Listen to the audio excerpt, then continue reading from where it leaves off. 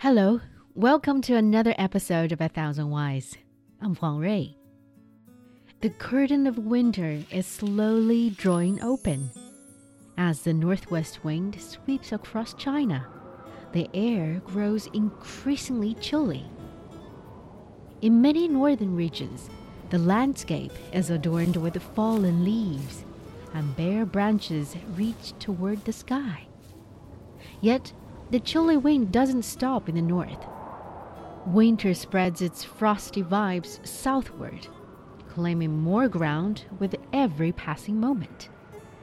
This natural phenomena heralds the arrival of the second winter solar term, known as minor snow, or Xiaoxue in Chinese, which falls on November the 22nd this year. The character xiǎo means small or minor, while xue means snow. However, the name Xiaoxue doesn't imply that the snowfall is minor in quantity, as we might hear from the weather report. Instead, it signifies the timing when snowfall may begin, with the intensity expected to be light. As the solar term rolls in, temperatures will continue to drop, but the coldest is not yet severe. The precipitation remains relatively modest, and there is an activity that's perfect for this kind of weather: pickling veggies. The cold and relatively dry weather is perfect for pickling various vegetables. These tangy and crunchy delights not only satisfy the taste buds, but also bring a nutritional boost to the winter table.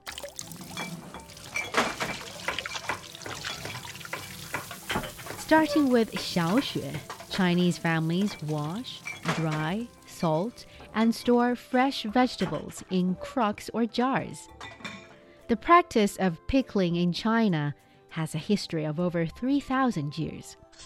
Around 1,500 years ago, Xiaoxue, an agricultural scholar, wrote an important ancient Chinese agricultural document called xiǎo, or Important Arts for Common People's Welfare. In this book, he not only described various types of pickled vegetables, but also systematically presented instructions on different pickling methods. With time passing by, different regions of China have cultivated their unique methods passed down through generations, resulting in a wide range of pickle flavors.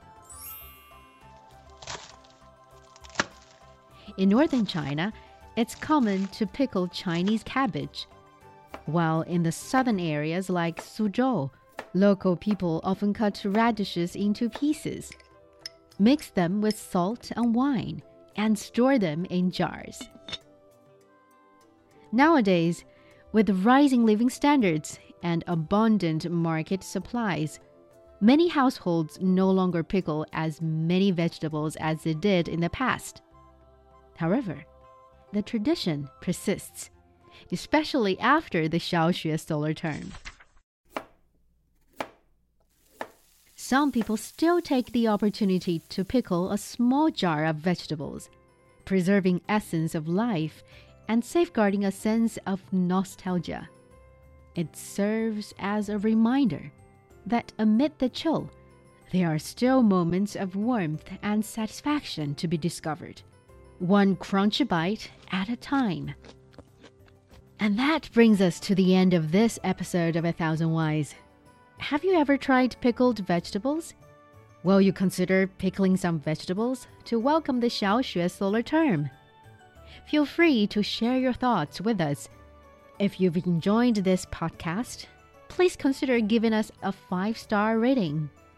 Until next time, bye for now.